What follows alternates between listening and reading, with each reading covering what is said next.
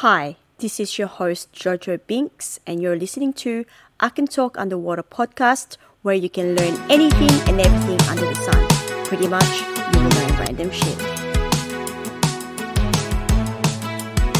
Welcome back to my podcast. I am so excited to hear all your feedback from the last episode. I'm glad to hear that after listening to that episode, it motivated some of you to go out there and make new friends and found the tips and tricks quite helpful. Please keep your feedbacks coming. I really love hearing them, and they give me a lot of joy to hear that somehow I've helped you guys. Anyways, in this episode, I spoke to one of my friends, Steph, and we discussed about how our childhood experiences affected our romantic relationships. In Steph's situation, that also resulted in trauma bond with her ex long-term partner. Before we go on, when we say childhood experiences, these could be your experiences in the family dynamic that you grew up in, as well as your relationships with other people around you. That could be extended families or schoolmates, etc. Trauma bonding is the emotional attachment that develops out of repetitive cycle of abuse, devaluation, and positive reinforcement. People who experience negative childhood upbringing often feel drawn to similar relationships in adulthood, since the brain already recognizes the highs and the lows of that cycle. This episode is quite personal for both Steph and I. We acknowledge that we are not experts, but we are hoping that you're still going to learn something from our experiences. And yeah, hope you enjoyed this episode. Hi, Steph. Thank you for coming to my pod. Thank you for having me. Steph is one of my friends that we're going to be talking about trauma bond and how your childhood experience manifests through your romantic relationships. Steph is 31 years old and she got out of a long-term relationship, 6 years relationship last year. Steph, so tell me about your relationship with, we'll call him Johnny. Yeah? Yes, Johnny. How was your relationship with him in terms of, did you guys get along? Did you have a lot of fight? Was it a lot of ups and downs? Yes. Johnny and I were friends for a long, probably 5 or 6 years before we actually started seeing each other. And we always fought, even just as friends. Wow. Our discussions were always opposite ends of the discussion.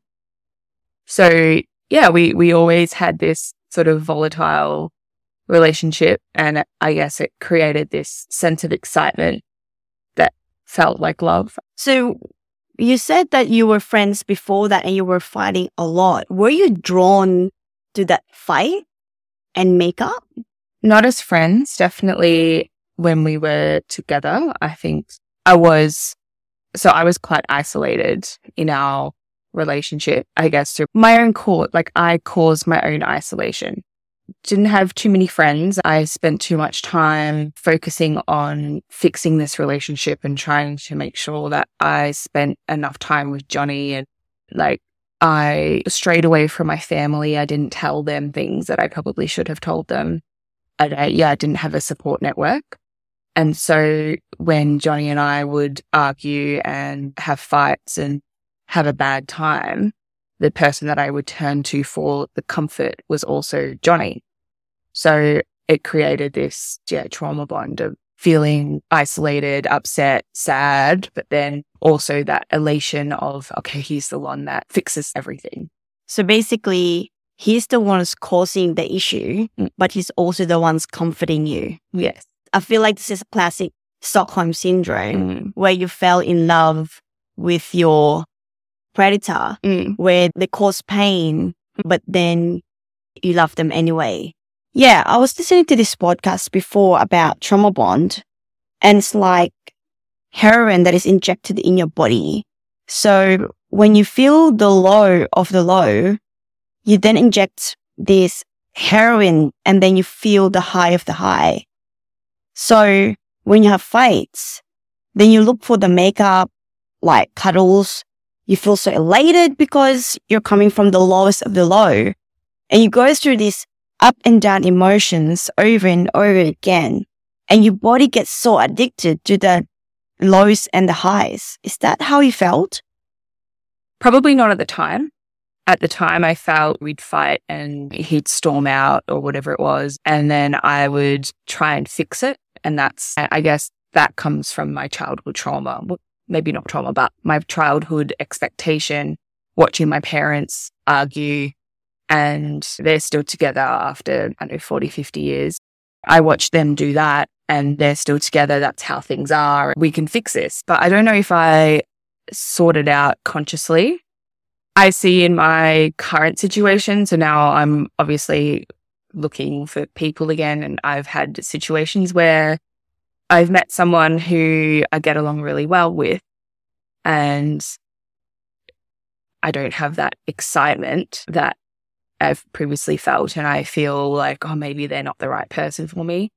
But I'm starting to learn that's a secure attachment and that's a normal thing, and that fireworks and the excitement is probably not a good thing for me because that's a red flag. That's my body telling me. Recently, you were mentioning you were having this discussion or a chat with this guy that love bombs you and call you like 3 hours in a day, tell you how beautiful you are. Tell me more about this guy. Oh, this guy. Johnny number 2. Yeah, he was like, we texting all throughout the day, love bombing me, calls me for 2 hours at a time, make 3 phone calls and a video chat in one day. But then every time we try to make a plan, he just cancels. And then when it comes closer to the date, messaging me saying there's too many things going on and I don't have time for a relationship or whatever it is. And I'm still trying to meet up with him and I'm still giving him chances, and I shouldn't be.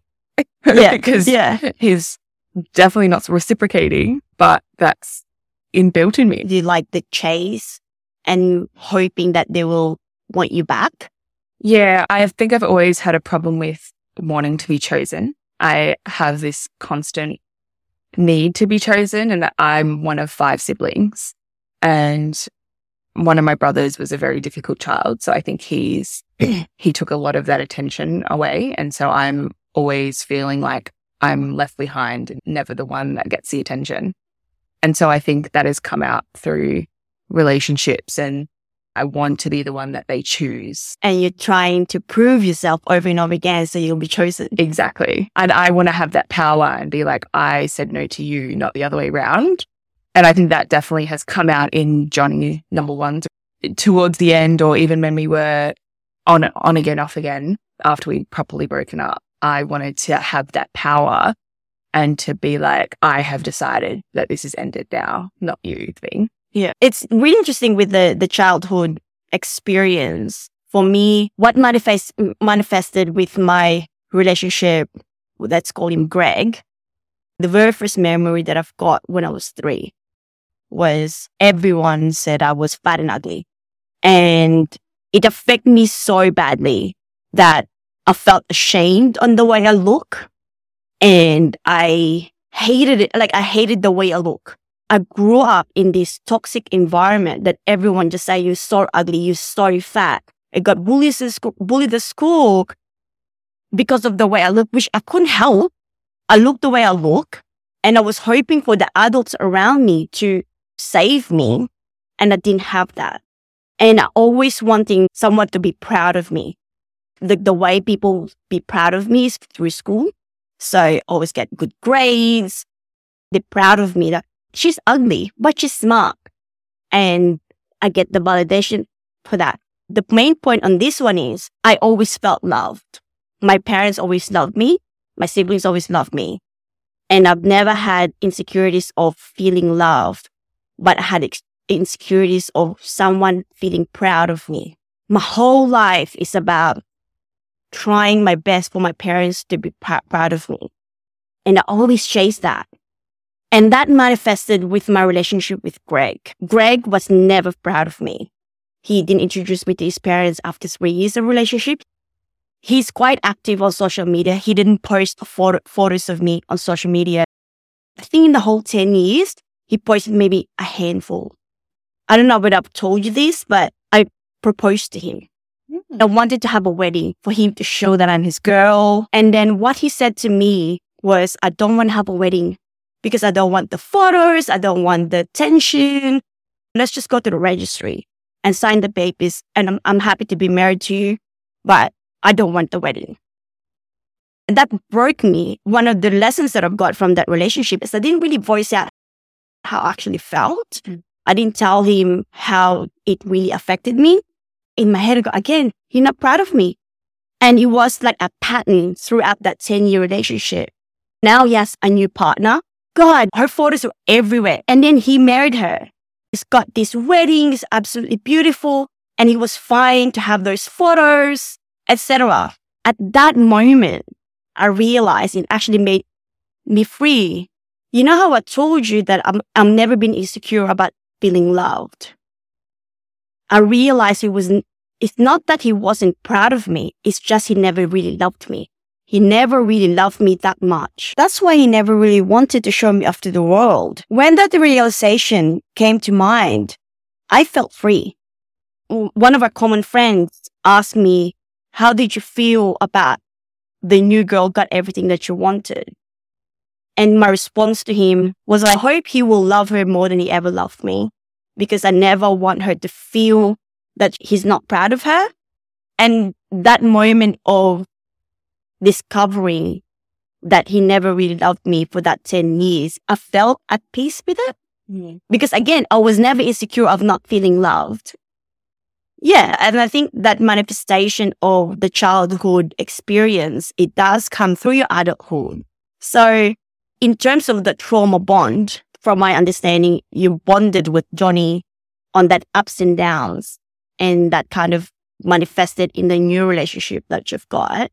What is your goal to going in the future to have a healthy relationship with your new partner? Definitely having a support network is just changing the whole experience.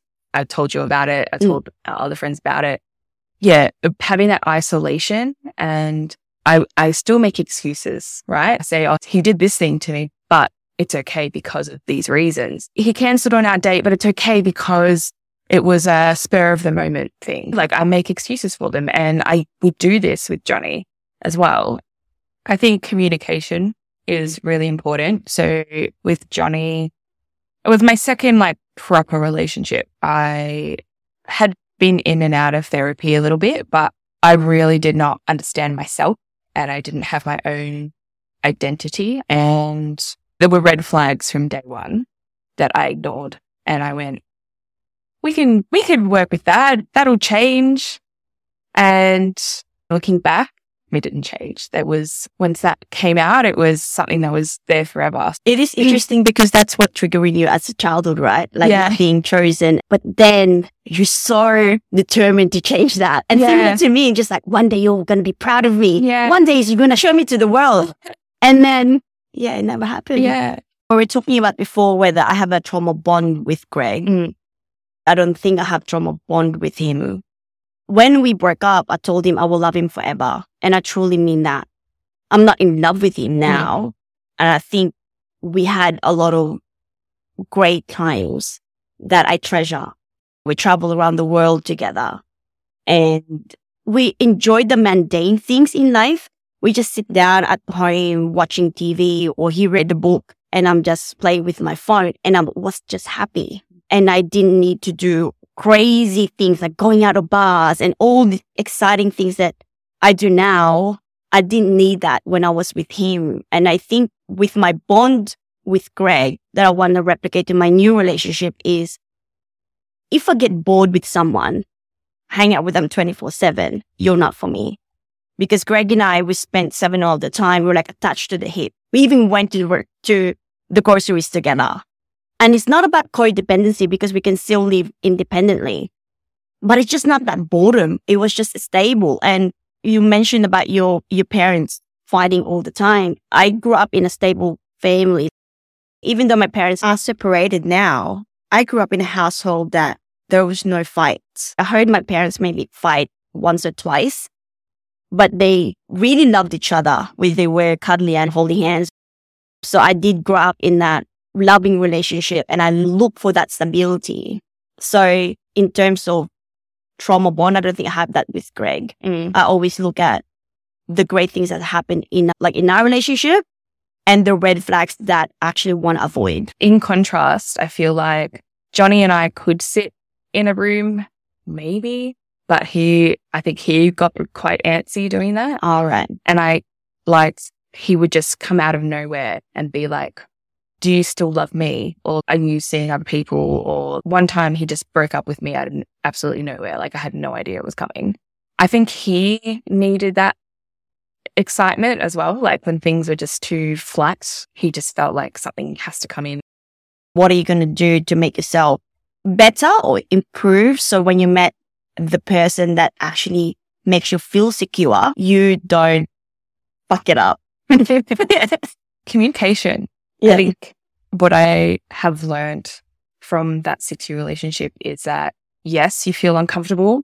Yes, maybe it makes you a bit scared, but you have to just say what's on your mind and they have to be open to say what's on theirs as well, because holding in your frustrations, not explaining how you feel about stuff is the end all of everything. Yeah. And I think by being honest from day one and being open from day one, you get a sense of who the other person is. And I think that's the only way of working out if that person is for you and whether they are going to be the one. So thank you so much for coming. And I really appreciate you opening up, which is very difficult to open up something that is raw still. I think it will always going to be raw because it's a major part of your life. And thank you for sharing your story. Thank you for having me. We share this experience because I know that many listeners will be able to relate and hope that by listening to this episode, you will learn something or have a light bulb moment or just not feel alone. Psychologists say that you'll be able to break the cycle of trauma. As mentioned before, communication is important as well as your support network. And if you can, I understand the high cost of living, but please see a therapist. And lastly, sometimes I feel like I'm so special, but I'm actually not. Many people are going through similar experiences like this, and I'm not the only one.